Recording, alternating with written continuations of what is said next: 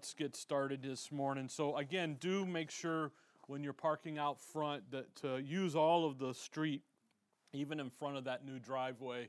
We're not using it as a driveway, and don't listen to Keith, okay?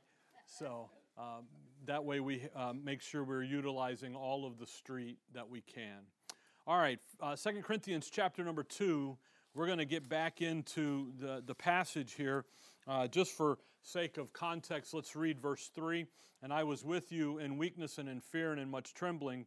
And my speech and my preaching was not with enticing words of man's wisdom, but in demonstration of the Spirit and of power, that your faith should not stand in the wisdom of men, but in the power of God.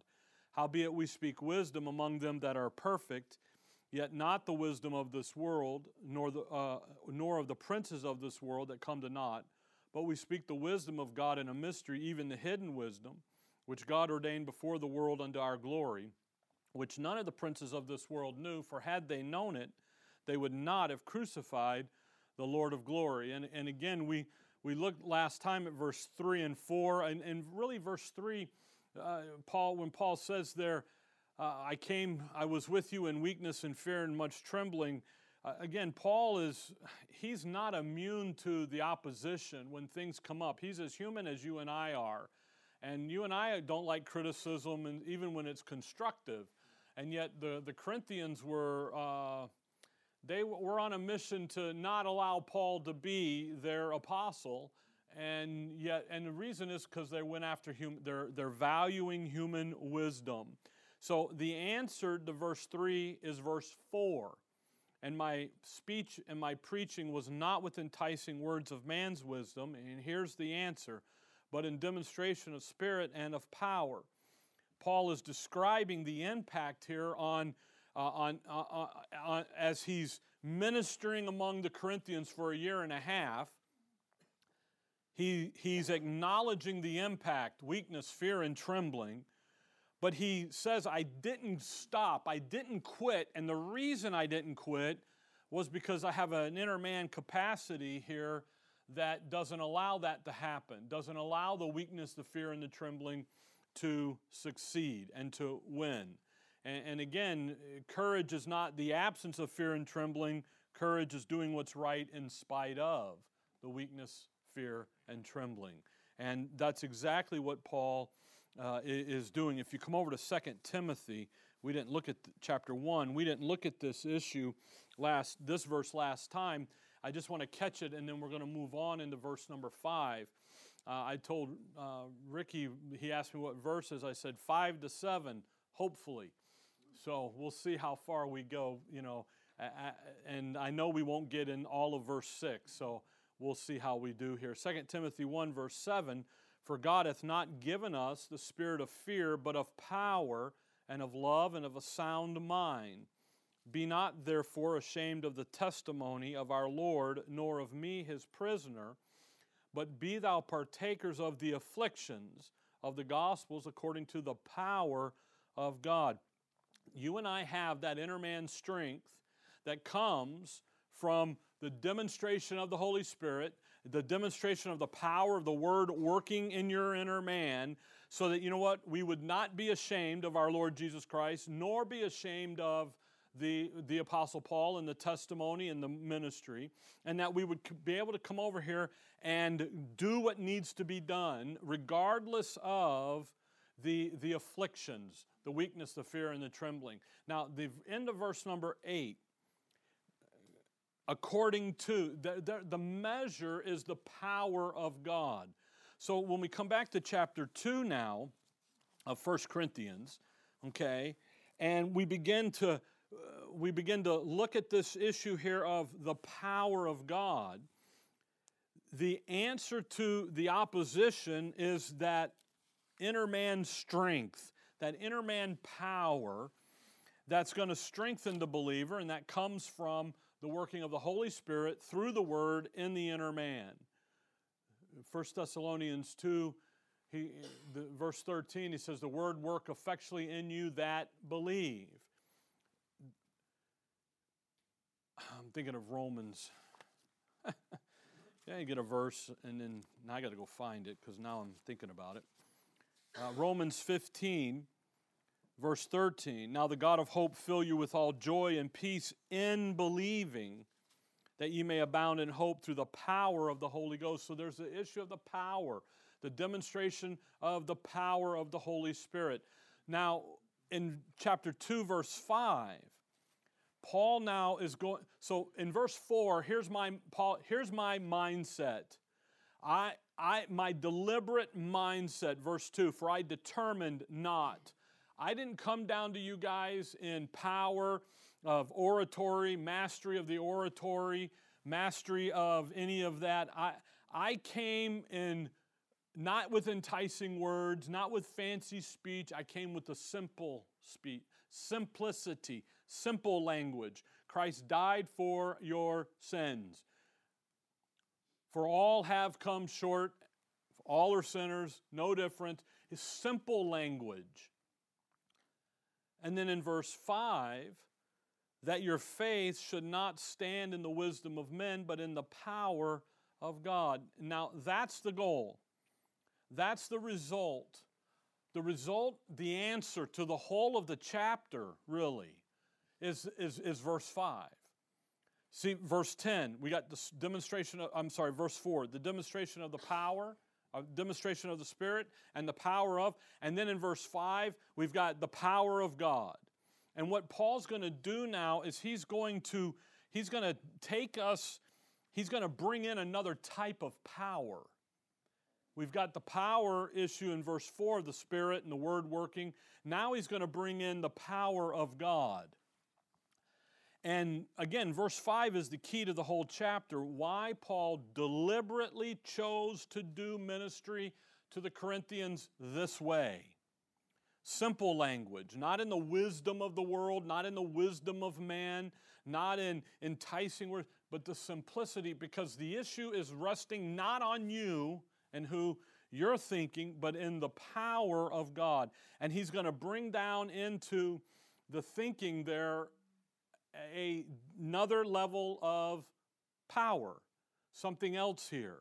Now, real quick, I went looking at the Corinthians at the time in Greece and everything, because I wanted to understand when he says here in verse 5 that your faith should not stand in the wisdom of men, the enticing words.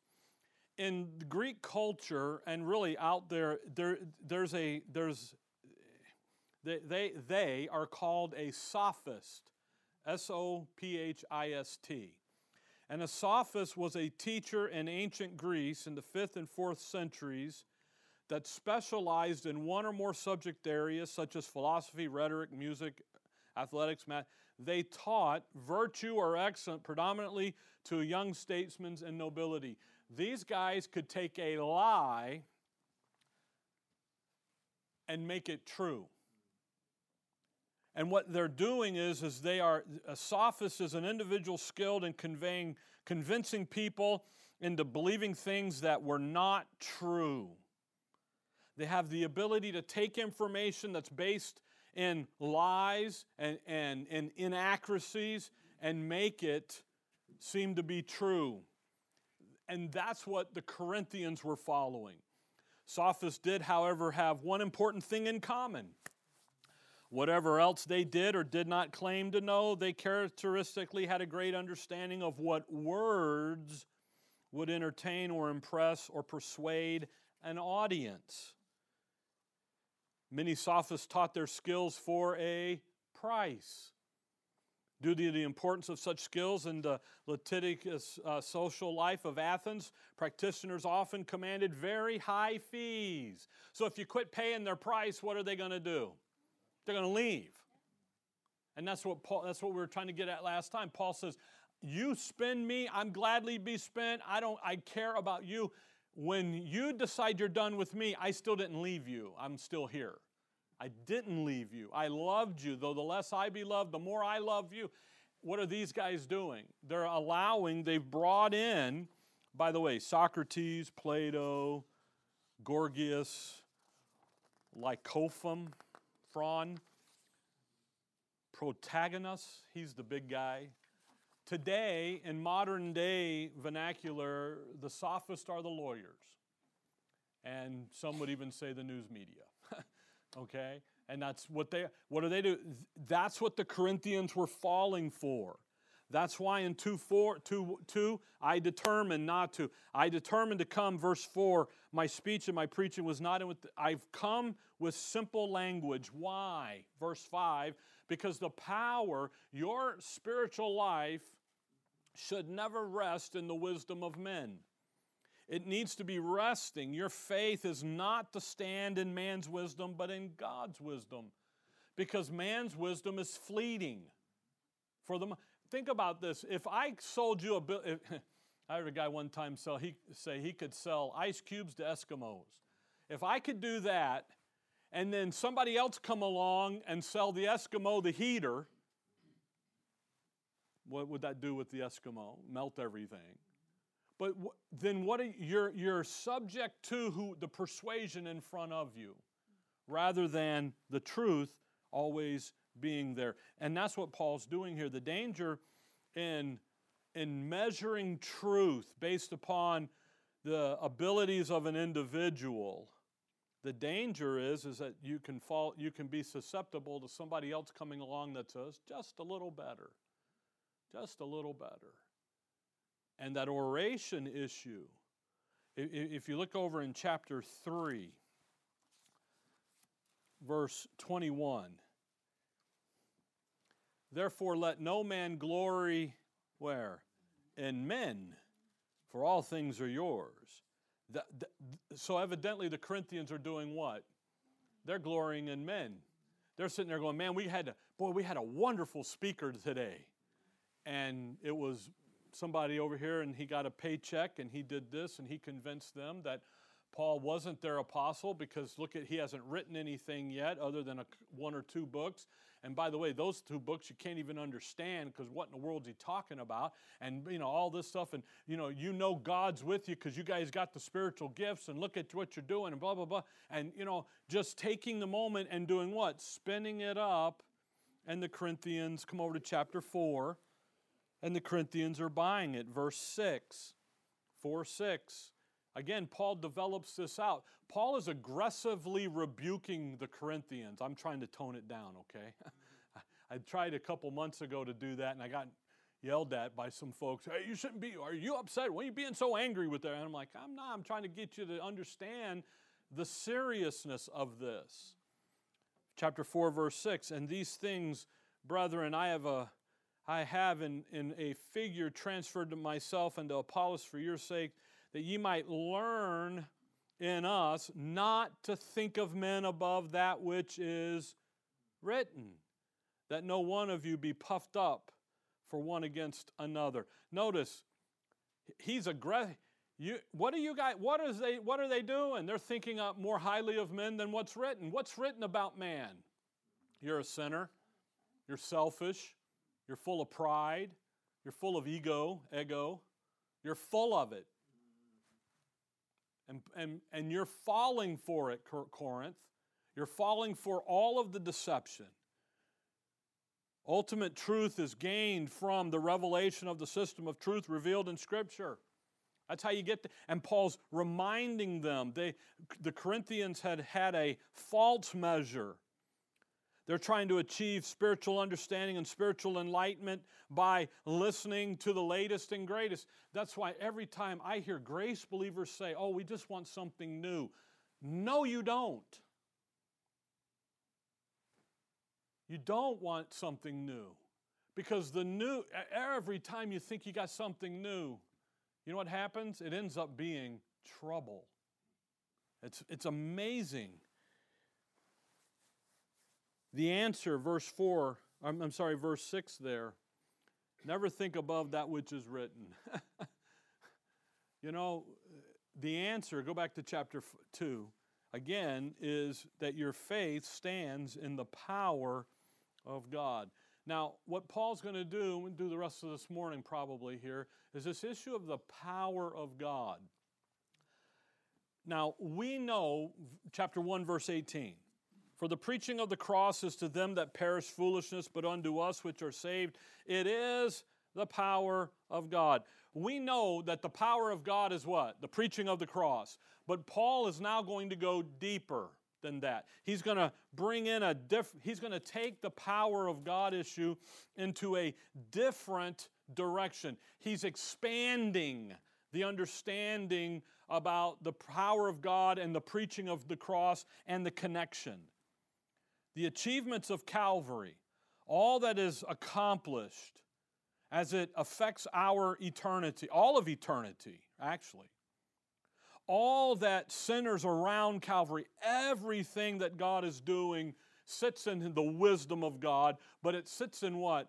The preaching of the cross is the power of God. You want to see the power of God? Just look at the cross. Why? He resurrected him, he died, he did all that. You want to see the love of God? Go look at the cross. That's where he put it on display.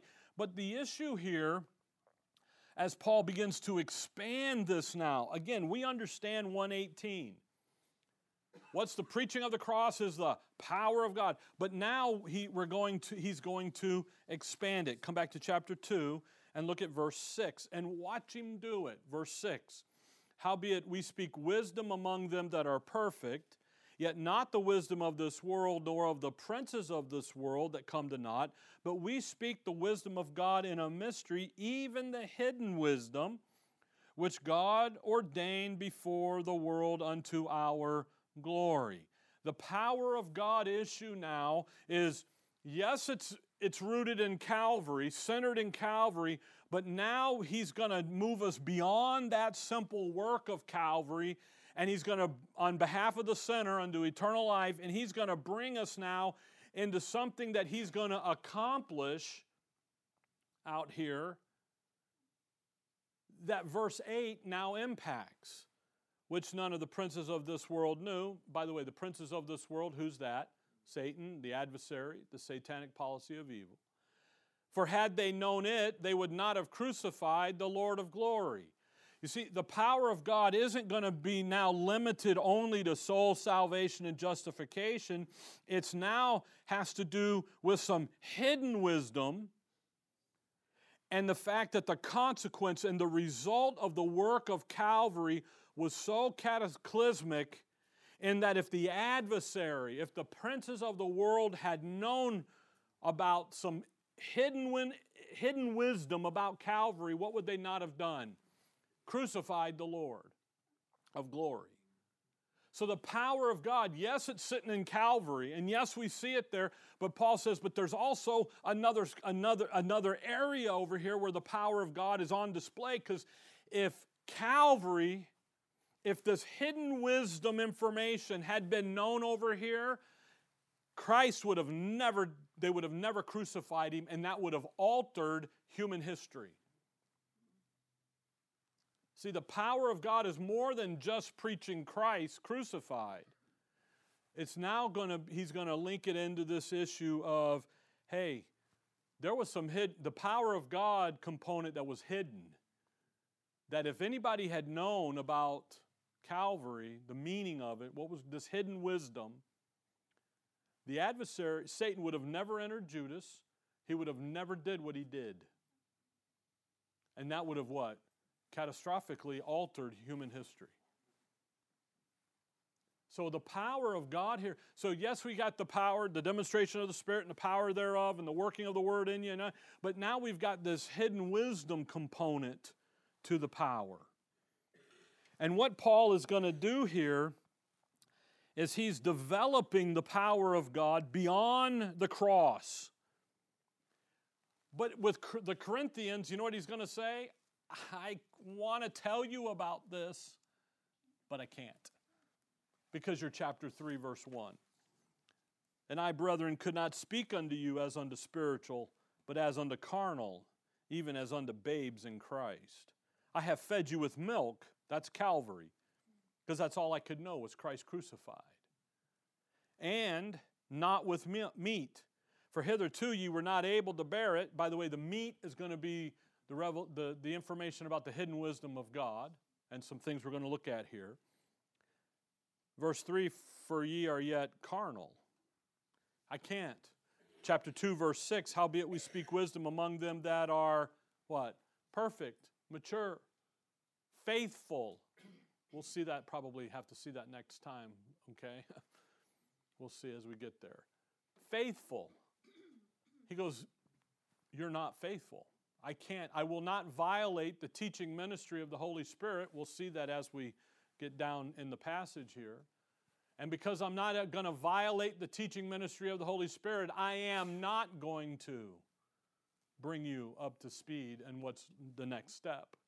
Because you're over here valuing human wisdom. You're over here opposing me as your apostle and this teacher. You're over here opposing the work of the Holy Spirit in your lives, and I'm just not going to do that. And that is a sad commentary on saints of the Most High God. And it's just heartbreaking. So the power of God here, verse 5, that your faith should not stand in the wisdom of men, but in the power of God. Now, that's going to draw us back to Romans 16. Come back to Romans 16. Because there's some things in here, and this is why I told Ricky the verses are going to be like 5 to 7, because we're going to go through each verse, but there's some things here as we get started that you got to catch, and they're critical to notice, and they're critical to pay attention to, because when that happens and when we do that, there's something bigger going on here that what Paul is alluring to that only the faithful will understand. The carnality, the babes in Christ don't get it. They go, oh yeah, okay, whatever, and move on. Or they go chase the latest rabbit or squirrel or whatever instead of staying the course. Notice back here now to Romans 16, verse 25. 16:25. Now to him that is of power to establish you according to my gospel and the preaching of Jesus Christ according to the revelation of the mystery which was kept secret since the world began. Now notice that. So 16:25, he's ending Romans, they're making a link into 1 Corinthians, and we saw that. And we'll see a contrast or a connection here in just a minute. But then we also understand that as he's doing that, he's expressing some things that the Corinthians aren't quite on board with yet because they don't have the maturity level. Now to him that is of power, be Christ, the Lord Jesus Christ, according to the preaching of Jesus Christ, according to the revelation of the mystery which was kept secret since the world began. Now, bend your page over, and look at 1 Corinthians 2, and look at verse 5. So the end of the verse, but in the power of God. Now watch verse 6. Howbeit we speak wisdom among them that are perfect, yet not the wisdom of this world, nor of the princes of this world that come to naught, but we speak the wisdom of God in a mystery. Now watch, even the hidden wisdom, which God ordained, where? When? Before the foundation, before the world, unto our glory. Now, notice that carefully. In 16:25, Paul talks about power to establish you in the mystery and the revelation of the mystery. But it was what? Kept secret since the world began. In 2:7, talking about this hidden wisdom and the mystery, and he says there it's been what? Has been hidden since when? Before. Now, before and since are different, aren't they? Last time I looked, they were. So there's some things going on here. And again, don't miss what's happening here. As we end Romans and we're moving into Corinthians, Paul is beginning to expand this issue of the power of God under the wisdom of God, that ultimate purpose in reconciling the structure of the universe. And as he does that through a system of truth of hidden wisdom that's now being revealed, made known, no longer hidden. The mystery of his will has been made known. And as he does that through here, there's beginning to be a connection here between the end of Romans and Corinthians, but then also where the Romans are and where the Corinthians are not. See? By the way, look at Romans 16, verse 20. 16:20. And the God of peace shall bruise Satan under your feet shortly. This is the grace of our Lord Jesus Christ be with you. Amen. First time in Paul's epistle do we see the mention of Satan. Well, what does 2:6 say? 1 Corinthians 2:6. Nor the princes of this world. 2:8. For which none of the princes of this world. Who's that? Satan and his adversarial forces. See, there's a connection there. There's a, look at 16:27. To God only wise be glory through Jesus Christ forever. The end of 2:8. Would not have crucified the Lord of glory. You see there's a connection here. By the way, we just read chapter 3 of 1 Corinthians, and they're what? Carnals and babes. Come over to chapter 6 of Romans. Romans chapter 6. Romans 6. And look, if you will, at verse 17. Romans 6:17. But God be thanked that ye were the servants of sins, but ye have what? Obeyed from the heart that form of doctrine which was delivered you. Isn't that interesting? You've what? You're faithful. The Romans were faithful. They obeyed. They believed from the heart. But what did they believe? They didn't believe anything come down. They believed the very form of the doctrine given to them from Paul. Those form of sound words, that pattern, that structure, that edification process that God established.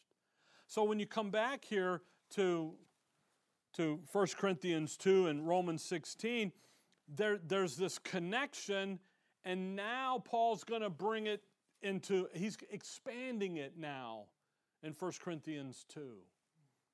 Think about 1 Corinthians 2 and verse 7, just as we do.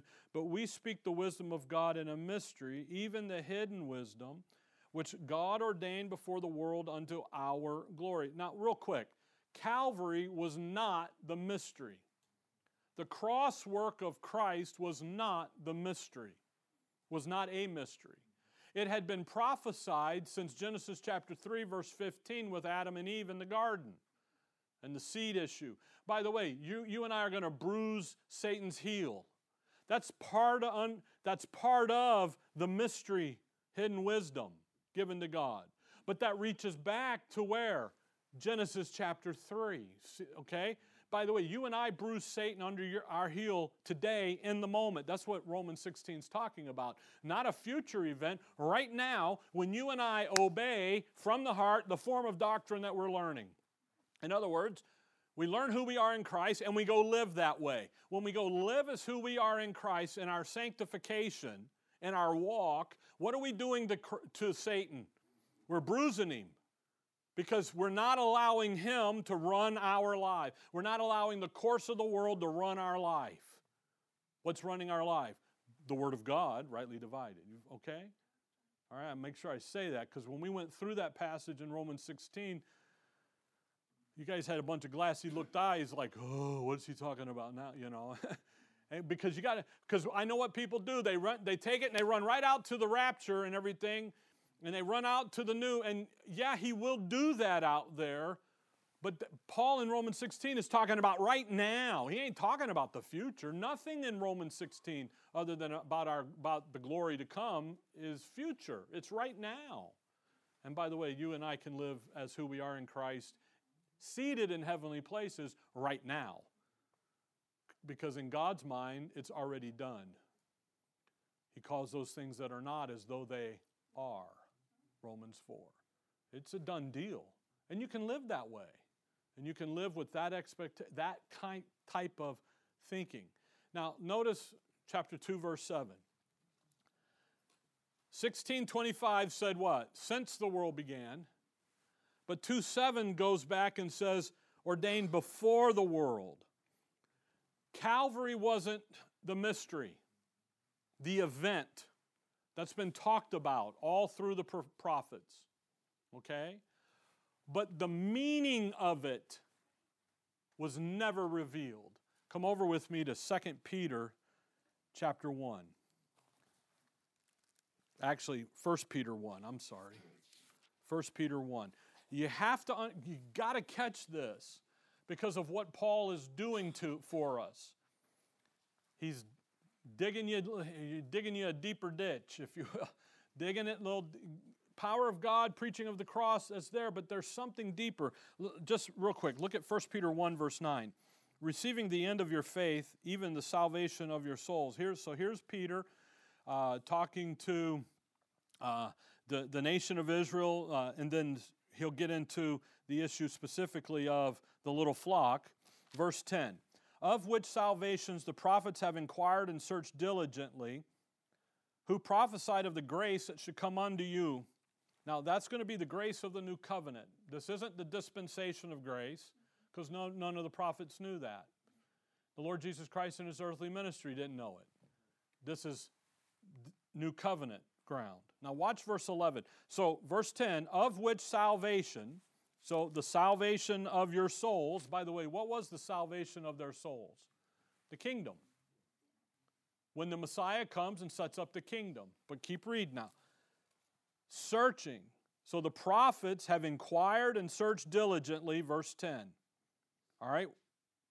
You see that, verse 10? The prophet, of which salvation the prophets have inquired and searched diligently. Now look at how they searched. And look at what happened when they searched in verse 11. Searching what manner of time the Spirit of Christ, which was in them, did signify when it testified beforehand the sufferings of Christ. All right, what's that? Calvary, the cross. And the glory that should follow. What's that? The kingdom. That's Psalms 22, folks. When David writes Psalms 22, you know what they did? They began to ask questions. What in the world is that all about? And when is that going to happen? See, what is it? What does it mean? Now, next verse 12. Unto whom it was revealed that not unto themselves. So the Holy Spirit tells them it's not unto themselves, but unto us that they did minister the things which are now reported unto you by them that have preached the gospel unto you with the Holy Ghost sent down from heaven, such which things the angels desired to look into. Even the angels were looking into this. And what 1 Peter 1 tells you is that when David writes Psalms 22 and Psalm 69, and Isaiah writes Isaiah 53, by the way, 50, 51, 52, and 53 lead up to 53, when they write all of those passages about Calvary, when Abraham goes up in Genesis 22 and Moses writes about Genesis 22, Moses has no clue that that's a picture of Calvary. He just did what? Just wrote it down. When Moses would ask, and evidently 1 Peter says they ask, what does this mean? You know what the Holy Spirit said? Just write it down. It's not for you to know. So then the events of Calvary are what? Well known. What about them do they not know what it means? Who tells us what it means? The Apostle Paul. You follow that? Okay. Now go back to 1 Corinthians 2. And I do that because of what 2:7 says. And what it's not saying. 2:7, which the hidden wisdom, which God ordained before the world unto our glory. He is not saying that Calvary was a hidden wisdom, hidden mystery, and nobody knew about it. When the Lord tells the apostles and the disciples, I got to go to Jerusalem and die, the first time He says it to them, they don't understand a word He says. The second time, they begin to argue with Him, and the third time, Peter puts his foot down. No, ain't going to happen. And you know what happened. Then in Luke 24, after the resurrection, he says, I told you everything that the law and the Psalms and the prophets said, I have fulfilled. So they still didn't get it until he did what? Opened their understanding, and then they got it. Da-da, you know. On the day of the resurrection, the ladies are there and the disciples are there, and they still don't believe that he's resurrected. If they did, they would have never went to the grave. They'd have went to the upper room and waited for him. They would have went into Galilee and waited for, why? Because he told them, I'll see you in Galilee. But they didn't. Where did they go? They went to the cemetery, and they're worried about how we're going to roll away this. See, all of that is prophesied and talked about. The only thing that wasn't was what it all meant. And the prophets, as they rose, 1 Peter 1, they're asking the questions, what does this mean, and when is this going to happen? And the Holy Spirit says, don't worry about it. You just write it. Because when Isaiah wrote it, when Isaiah writes, Isaiah 53, Usher's date on Isaiah 53 is 712 BC. Before Christ. I know what they do now, before Common Era, and now it's not even BC. It's not even AD anymore. It's BCE or CE or something. It's they just can't let things be. So 712 years before the Lord showed up, Isaiah's writing Isaiah 53. What do you think he's asking? When's this going to happen? And what does this mean? A lamb led to the slaughter, dumb. The transgressions of the people. I mean, he understood that part because he's been yelling at them about that. Anyway, go back to 1 Corinthians 2. I got to get back in here or we'll never get done. Verse 7, which God ordained before the world began. Do you see how Paul takes us back before Genesis 1:1 here? Romans 16:25, since the world began, that's Genesis 1:1. Paul takes us back to where? Before creation. Understanding right division, folks, doesn't just help you understand different things. It helps you understand the time markers of all of eternity. We're talking about eternity past here. And what did Paul say? Paul drug you and I in 2023 back to before he said, let there be. Before he created anything. And now we have a time marker. We have a before. It's a right division, understanding Paul and the hidden wisdom. He lays out eternity for us. He supplies time markers. We see them all through Scripture.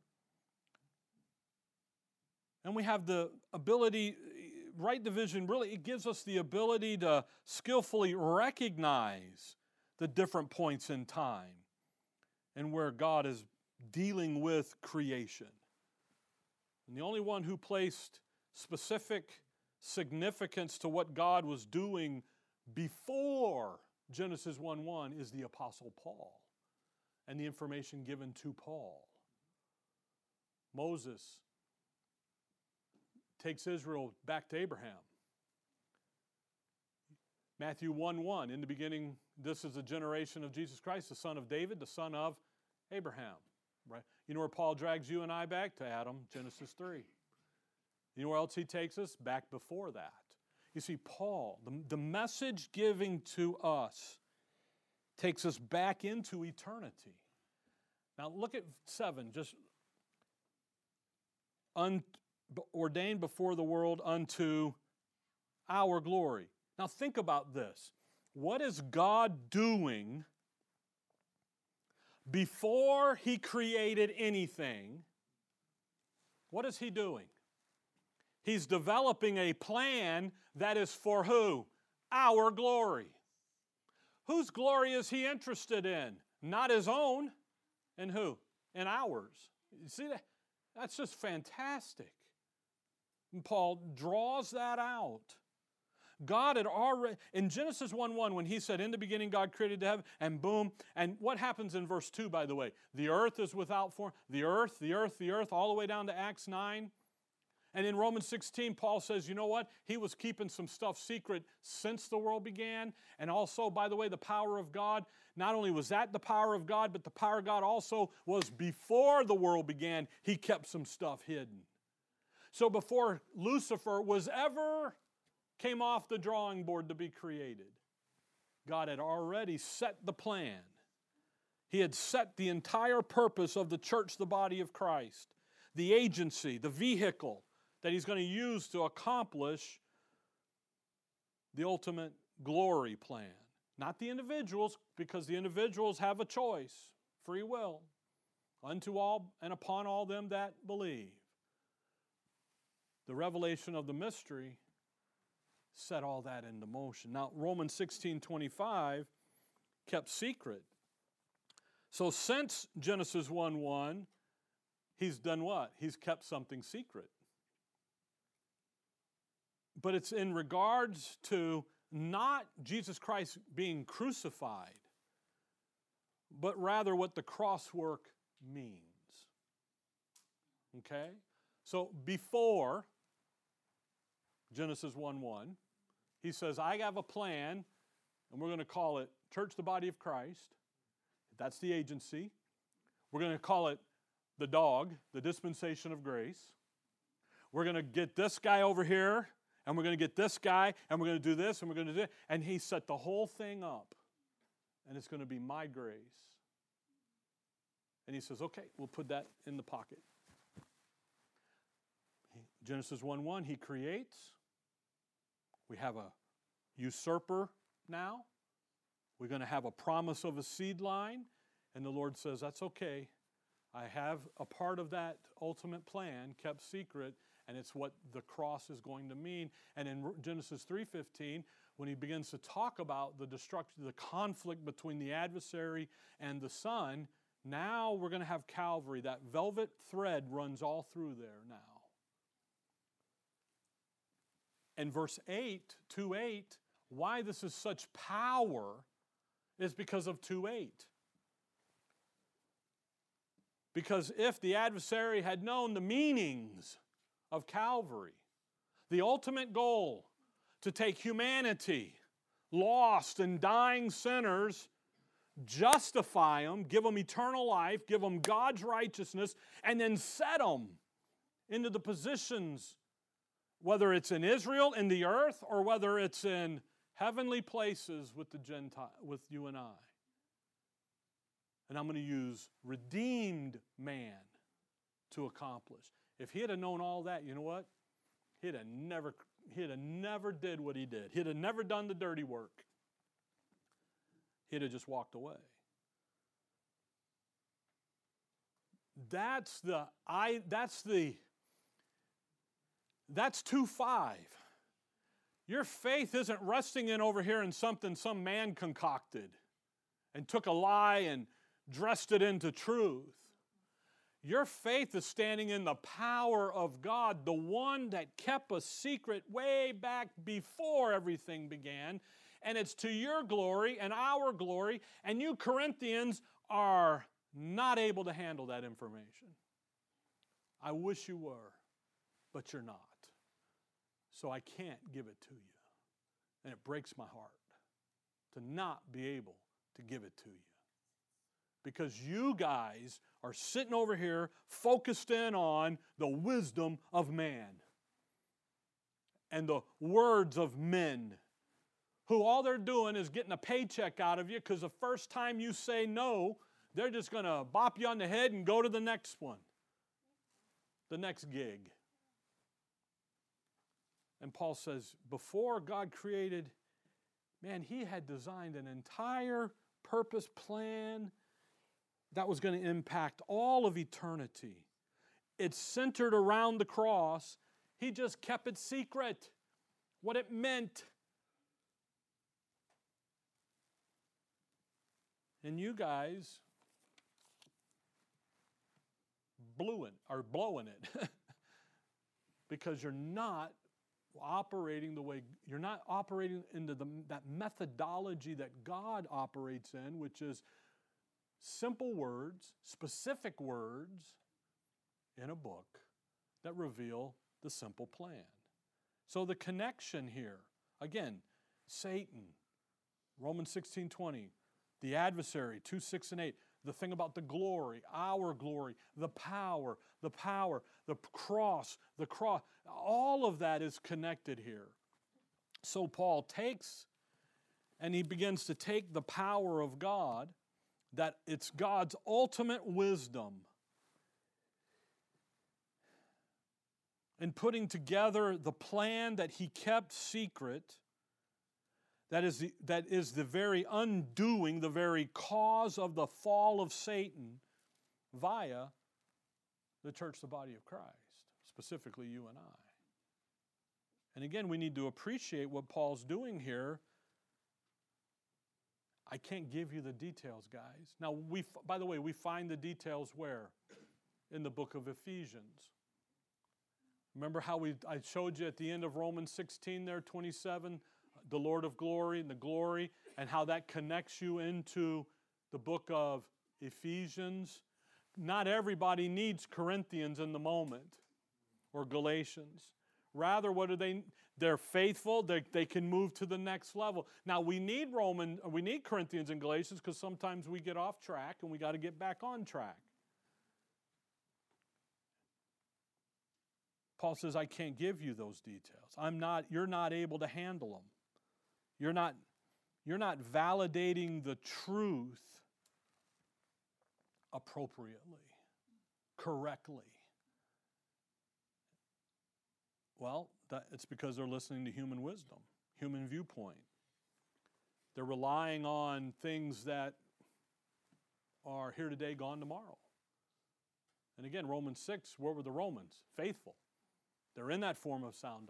They're right there. They're right where they need to be.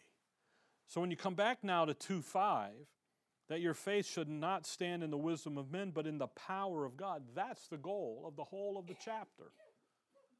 It's accomplished by you what?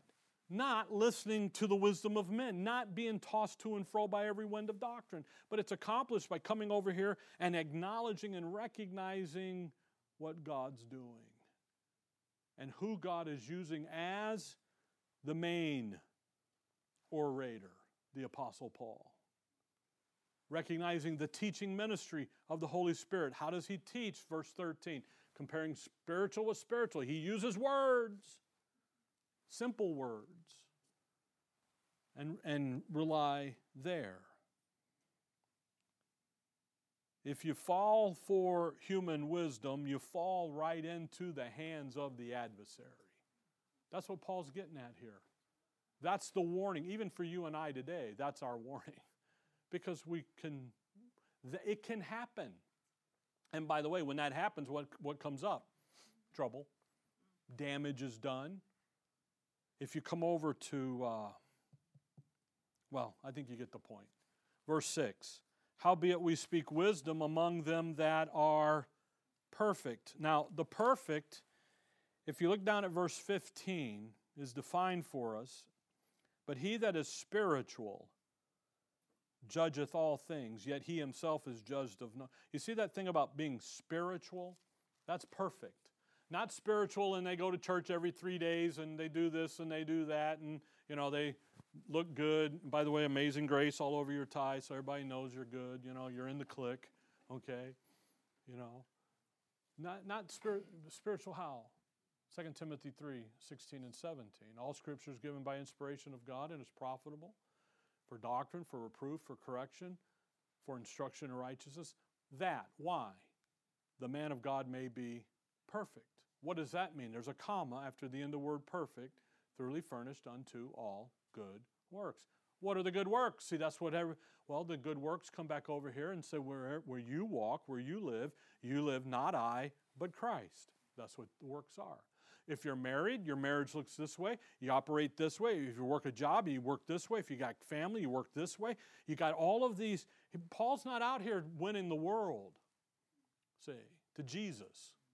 Right now, with all the stuff going on in Israel, the Jews for Jesus guys are just hammering my email right now. Okay? You know what they're looking for, don't you? Money. Oh, and prayer. Money and prayer. I'm like, dude, really? I'm unsubscribe. You know, and I read it. I give it a hearing the first couple, but anyway,